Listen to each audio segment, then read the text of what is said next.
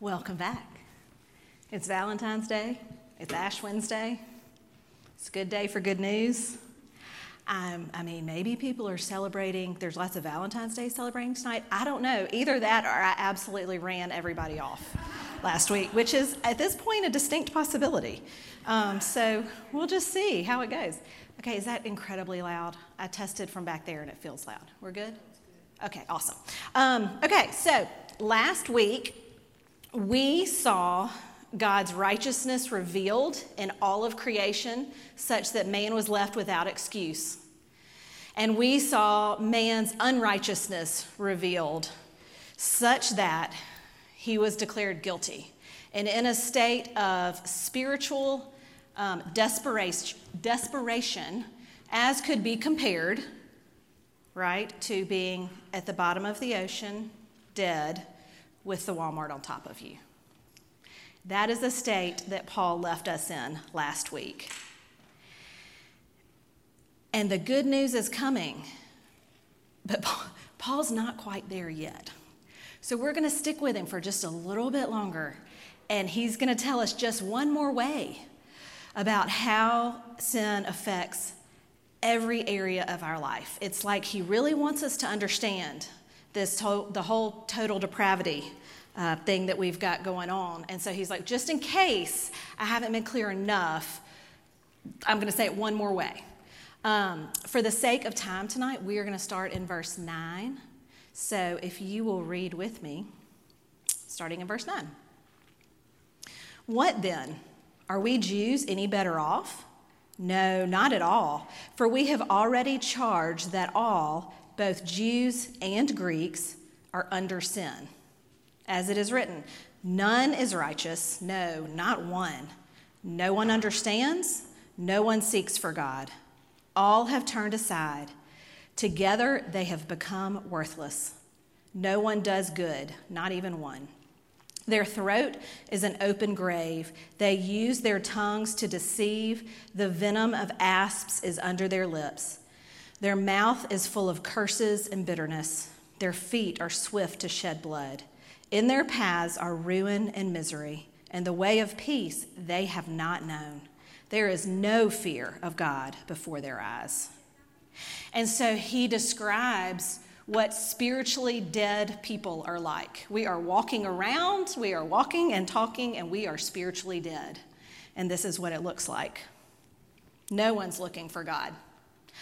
Often there are people sitting in churches who are not looking for God. It's an easy place to hide from him if you show up at church. No one does good. And that feels like, oh, that's kind of mean. Everybody's doing some good stuff. And he says, well, no, the spiritually dead people they might be doing good, but it is for their own benefit. It is fully self-centered.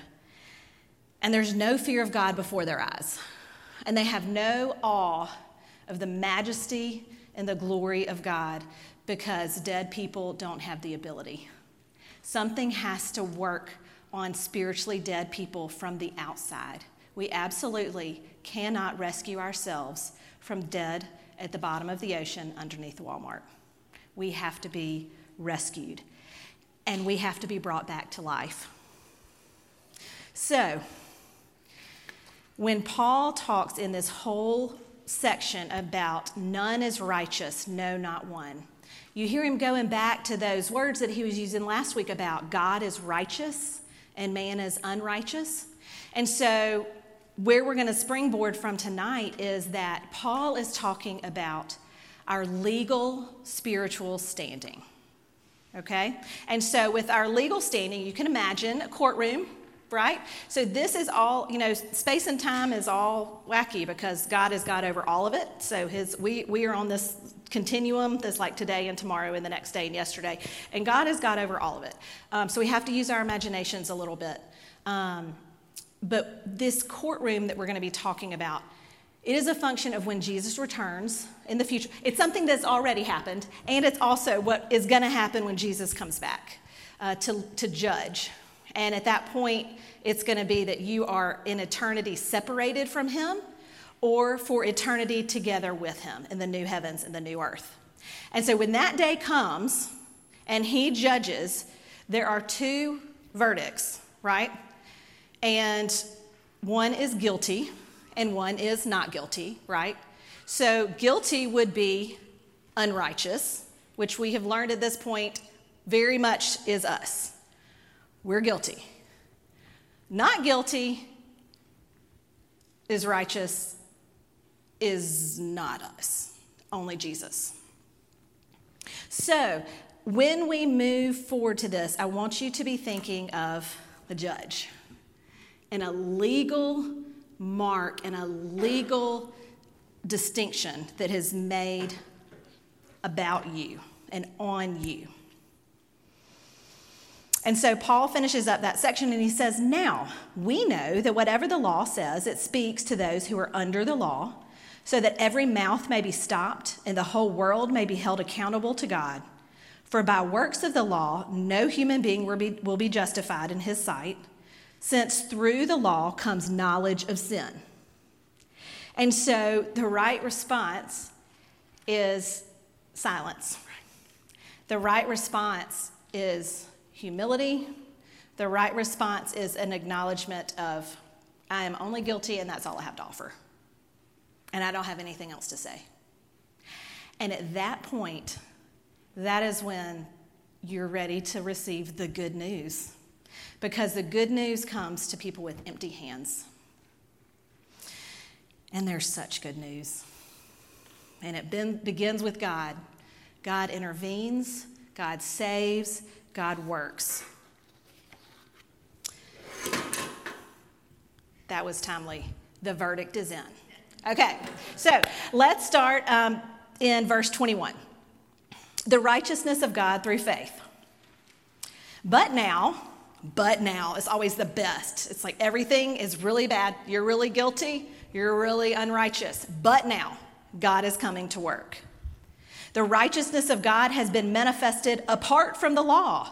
Thank goodness. Although the law and prophets bear witness to it.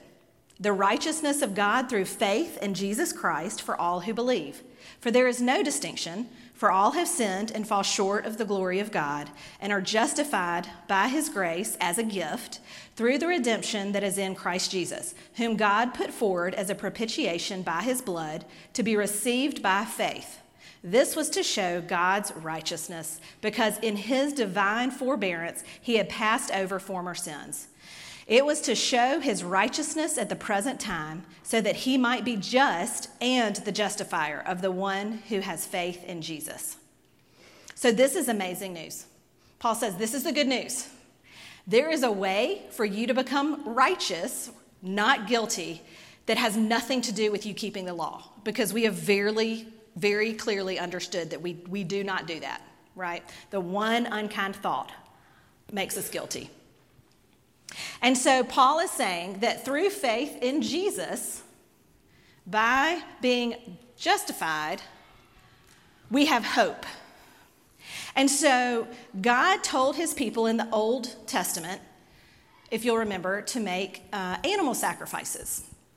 And it was the reminder to them, and it was their way to be aware of their sin against God and other people, and their acknowledgement that what God had said was that the punishment for sin is death.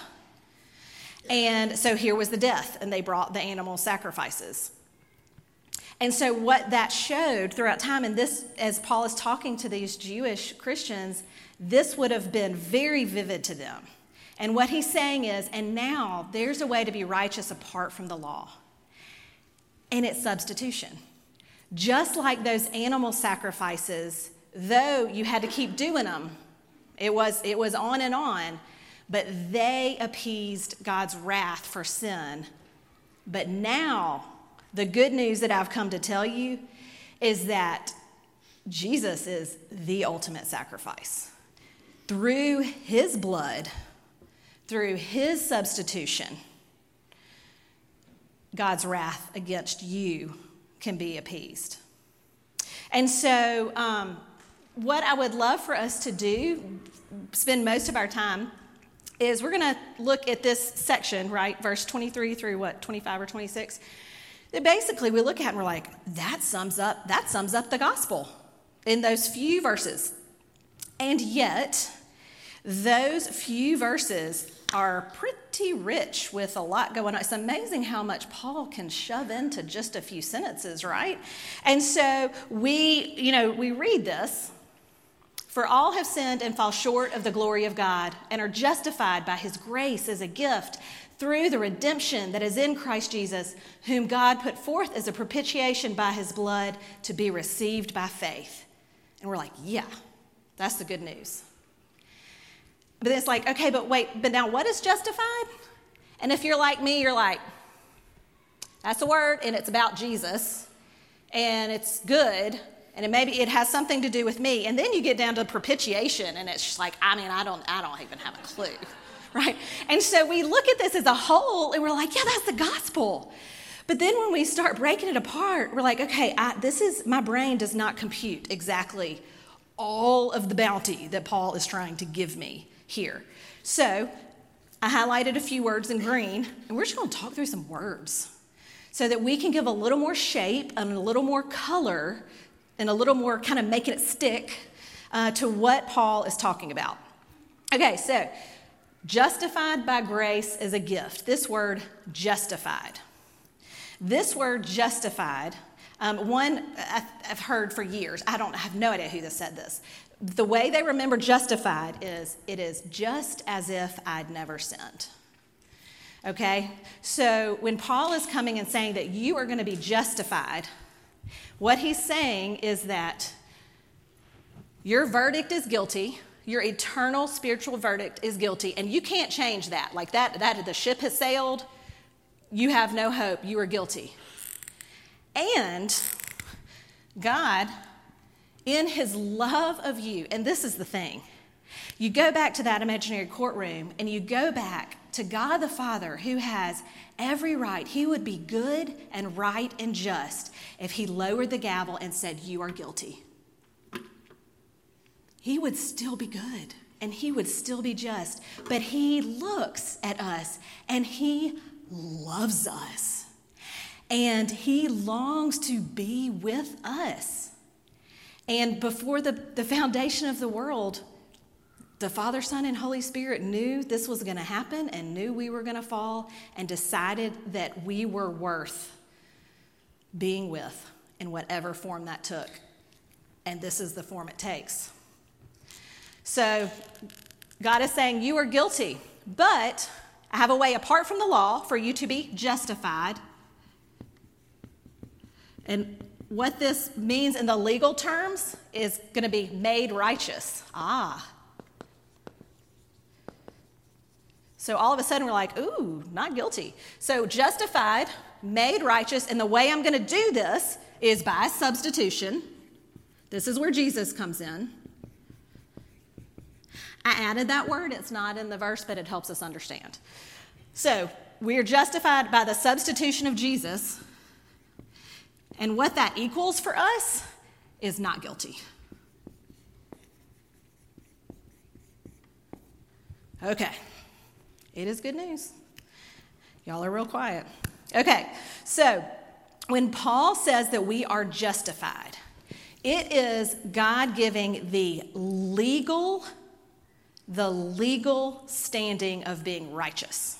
It is that the judge has said, I am looking at you and I am saying you are righteous. So, this helps me a little bit. Say you meet a precious friend and they have moved here from Brazil and love it in the U.S. and decide to stay and decide to become a citizen. And they go through whatever the process is, the long process of becoming a U.S. citizen. And they go before that judge on the day and the judge says, you are a citizen of the United States. I legally am declaring that this is true of you.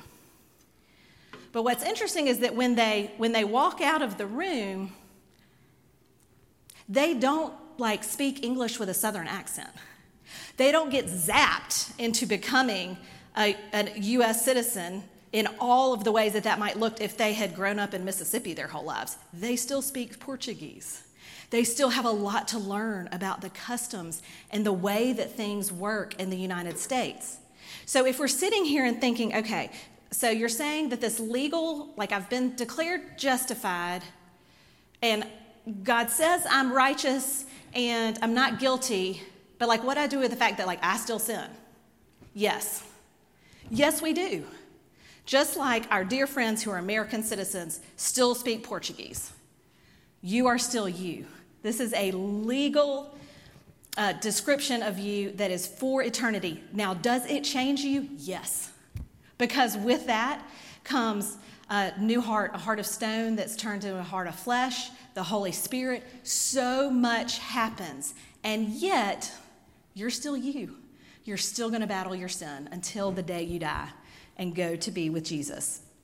Okay, so then we look and we see that we are justified, and we're justified by his grace. What does that mean?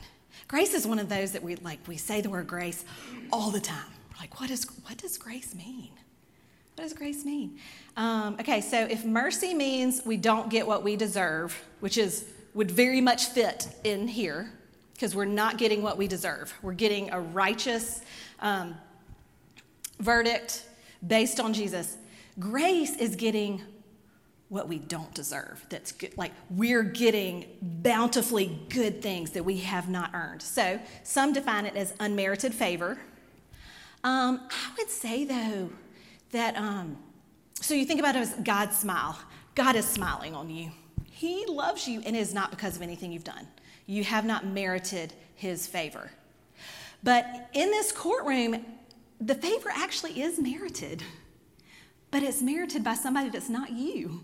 And it's merited by Jesus. And so in this great substitution, one thing that has happened that we're going to get to in a minute is that Jesus dies on the cross, takes the wrath for your sin. And also, if we're going to be declared righteous and not guilty, that means a righteous life, right? That means no sin ever. And so what also is going to happen is that in that substitution, we also get the righteous, perfect record of Jesus, who loved his Father and others perfectly. So, grace, that unmerited favor, and that smile of God that really, like he's smiling at his Son, and he looks at us, and we get that.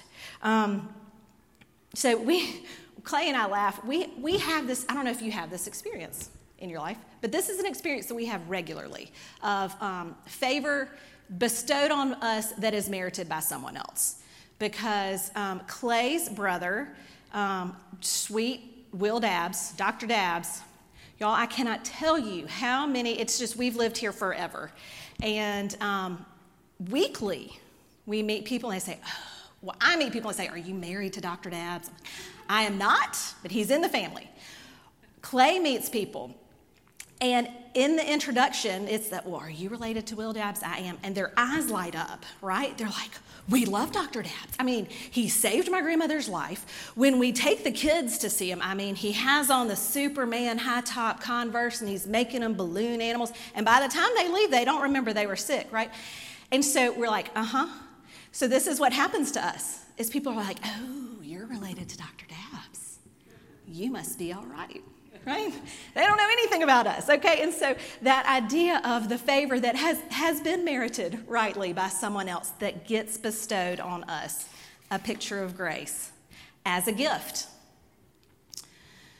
We are justified by his grace as a gift that Jesus willingly gave. He willingly chose to be a substitute.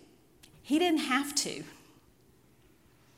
He, in love, looked at us. You know, you think about the Garden of Gethsemane and that night before he went to the cross, and he asked his Father if there was another way. It was going to be grueling and excruciating and awful for him. And yet he submitted to his Father's will. But he made a choice to submit out of love for us. This is a gift that he gave us. Okay, and then the gift is through the redemption that is in Christ Jesus. Okay, so the easiest way for me to remember redemption is you can think of it as a rescue, okay? Redemption, rescue mission. We need to be rescued from our spiritual state of death and slavery to sin, right? We as dead people cannot get ourselves up from the bottom of the ocean out from underneath the Walmart. We have to be rescued by someone else outside of us. Ligonier Ministries described redemption this way. One of the major themes of redemption in the Bible is the idea of captivity. The idea is that someone is trapped, enslaved, kidnapped, or held captive, and thus a price must be paid or a sacrifice made in order to rescue him.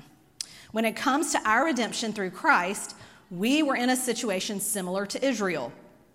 As Israel in the Old Testament was enslaved in Egypt, we were enslaved to sin and death. And so, when we are redeemed, the redemption by Jesus is that he has rescued us. And then the Father asked him to give his blood, and he gave it willingly as a propitiation for our sins. So this redemption, the rescue mission, happened in Jesus by his substitution for us, whom God put forth as a propitiation by his blood. Propitiation basically means satisfaction. Grace Ann Bird had me cracking up this morning. Scott's students were memorizing this passage of scripture, and she was laughing about all the different, like when he was checking the papers, all of the different words that got put in there for propitiation. It was like hilarious, like all of these different words. And he asked him later if anybody had actually looked up what that word meant, and not a single one. Nobody knows what propitiation means. But God's wrath on our sin requires blood payment. Death is required. And so if Jesus' blood is the propitiation for our sin, it means it is the satisfaction. And so there is no more required. God's wrath is completely satisfied by the blood and the death of Jesus. And that's why we talk so much about Jesus dying on the cross, because that wrath would be ours if he hadn't soaked it up as a propitiation. So we get near the end of the chapter, and Paul talks about that God has been showing his forbearance and his patience in passing over former sins. We get to that last part, and you think, what is he talking about now? And really, Paul is looking back through time, and there's this idea, they've had all of the animal sacrifices, and yet Jesus hadn't come yet. And so kind of what was happening? And so the forbearance is like, it's the patience of God. So he is passing over the sins of the people of the Old Testament, because how are they saved? Are they saved in a different way than we are? Have you ever thought about that? How are people who lived before Jesus saved? Yeah. It's by Jesus' blood. Again, it's the time. And so this is the idea that God in forbearance, he is waiting, and he is giving them those signs of that sacrifice that's saying, it's coming, it's for you, and it's coming. And when Jesus came in the fullness of time, that is when God's wrath was let out on all of the sin that Christ took on. So all of those who trusted in faith in a Redeemer, the Old Testament talks about a Redeemer all the time.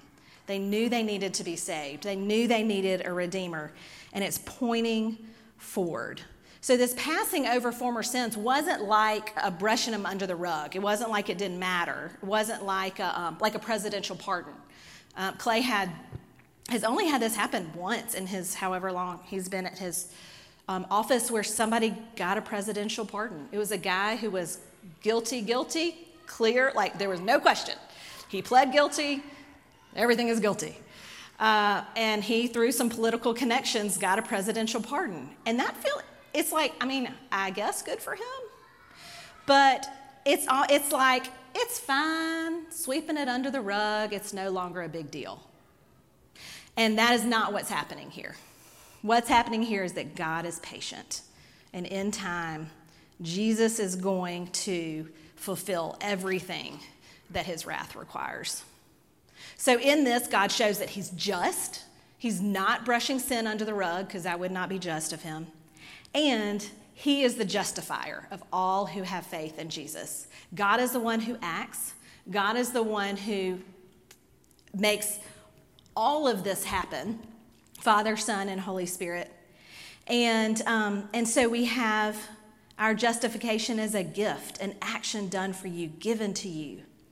Okay, so I want to, when you're sometimes in a conversation with a group of people and you're all of a sudden you're like, oh, I think that girl is not talking about the same thing that the rest of us are talking about. Like we all kind of started out in the same place and she has gone over here. That's what I'm about to do. So similar, different conversation, taking a rabbit trail, just because I would love to avoid any confusion. I just want to make sure that I'm clear on this.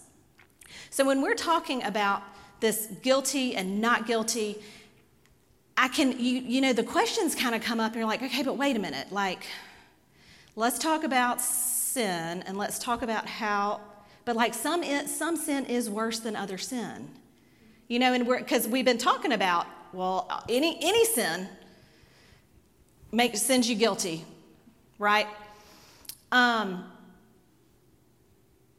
However, you're looking at me. Just wait. Miss Sue's like, what blasphemy is about to happen? Okay, so in our eternal standing, right? There are only two options: guilty, going to hell, or guilty that has been justified by the substitution of Jesus, therefore not guilty, living in heaven forever with God. Those are the only two options. But we still, even when we're this, we still sin. Like between now and going home to be with Jesus forever and not being sinless then, we still make messes here. Remember, we don't get zapped into perfect Christians. And so our sin on earth does have different consequences, right? So if I get really frustrated with my friend Macon, and I get really mad, and I lose my temper, and I boil over, and I yell at her. I just unleash my anger on Macon. That is not good. That is not cool. That is not a thing that is what I want to do. And it would damage our relationship, and it would take some repair. Then it would be pretty crummy. And if I were to get angry at Macon, and I were to murder Macon out of my anger, it would have a lot further reaching consequences for both of us, right? Macon would not just have her feelings hurt and feel like she'd been run over by a truck. She'd be dead, and I would be headed to prison, okay? So when we're talking about sin, there are earthly consequences for our sin. So is it worse for me to murder somebody than to yell at them? Yeah, the consequences are worse. But when we're talking about our legal standing for all of eternity, they all get lumped into one thing as sin. Does that make sense? Okay. Okay, so as we come back to what Paul has been teaching us, and I just want to land with this section on that what he's given us is a gift.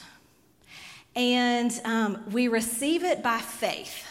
And I feel like so often we get really tripped up by faith. And faith is really difficult to kind of wrap our minds around and understand. And I do not have it figured out. But these are some things I'm learning. So in this process of receiving a gift by faith, the main thing is the gift. The main thing is the giver. The way that the gift comes from the giver to the receiver is faith, is what Paul is telling us here. We're receiving all this justification. All we're doing is receiving it as a gift. So many years ago, we lived in Mentone, Alabama for a while. And some of our dearest friends from church, he was a glass blower, and they owned a glass studio. And if you've been to my house, you see we have this beautiful glass. We have vases and pictures, and when they had open houses, I would work in the studio. I would run the cash register, and I worked for glass. It was awesome. So I have all of this beautiful glass. And when we moved back to Oxford, it was in the fall, And we moved back here at the end of working there for a set amount of time and had no idea what we were going to do. Clay was interviewing with several jobs in several different places, but Clayton needed to start the first grade, and we had a free place to live here because my parents had a condo. So we were like, Oxford it is. We got to go somewhere. And it was quite a few months there. And come Christmas, I opened my gift. Clay brings out this huge box that he had hidden, and I opened my gift from him, and lo and behold, it is what Cal calls a water bowl. It is a water bowl made by our dear friends, of which, had Clay actually paid what it was worth, which he did not, it would have definitely been the most expensive item we owned. And y'all, this thing, it sits on my coffee table, and it probably weighs 30 pounds, and it's thick, and it's turquoise, and it's called a water bowl because it looks like water moving, and it is absolutely exquisite. And on the flip side of it, Cal had engraved for Clay, "Because the Lord hears." Because they had been praying with us, as our whole group of friends had, of what in the world is the next step of their life, because we did not know. And we had 3 kids. It was a whole thing. But the Lord is good. But y'all, when I opened that water bowl, and it was like, I know how valuable this is. I know that this costs more than we have in our bank account, literally, at the time. And the fact that Cal had made it happen for Clay, and Clay had figured out this way to give it to me, I was completely overwhelmed by Clay and by the water bowl. And y'all, the last thing anybody was thinking about was the manner in which I accepted the gift. Because the main thing was the giver of the gift, who loved me so much that he wanted to give me this precious thing that would serve as a reminder of how God had been faithful to us. And the beautiful gift itself. The receiving was just taking something that was amazing. I didn't do anything great. And so the focus is always on the giver and the gift. And so Paul comes back around, and in verse 27, he says, "Then what becomes of our boasting?" And you think, what has happened? What is he talking about? What a weird thing to say. Does that feel like a weird thing to say? Like, he's told us this great news. You have been justified by Jesus. It's amazing. You're declared not guilty. The verdict is in, and you are not guilty. This is amazing news. The verdict is in on you. The ground is solid underneath you. You are not guilty. And then the next thing he says is, then are we going to boast? Oh, he knows us really well. Then what becomes of our boasting? It is excluded. By what kind of law? By a law of works? No, but by the law of faith. For we hold that one is justified by faith apart from works of the law. We got that. Or is God the God of Jews only? Is he not the God of Gentiles also? Yes, of Gentiles also, since God is one who will justify the circumcised by faith and the uncircumcised through faith. Do we then overthrow the law by this faith? By no means. On the contrary, we uphold the law. So Paul asks an interesting question here. What becomes of our boasting? And it's like he knows that when something great happens to us, our knee-jerk reaction is to want to be able to find like some way that I have been awesome, so I have earned this. It's what we always want to do. It's what the bent of our heart is.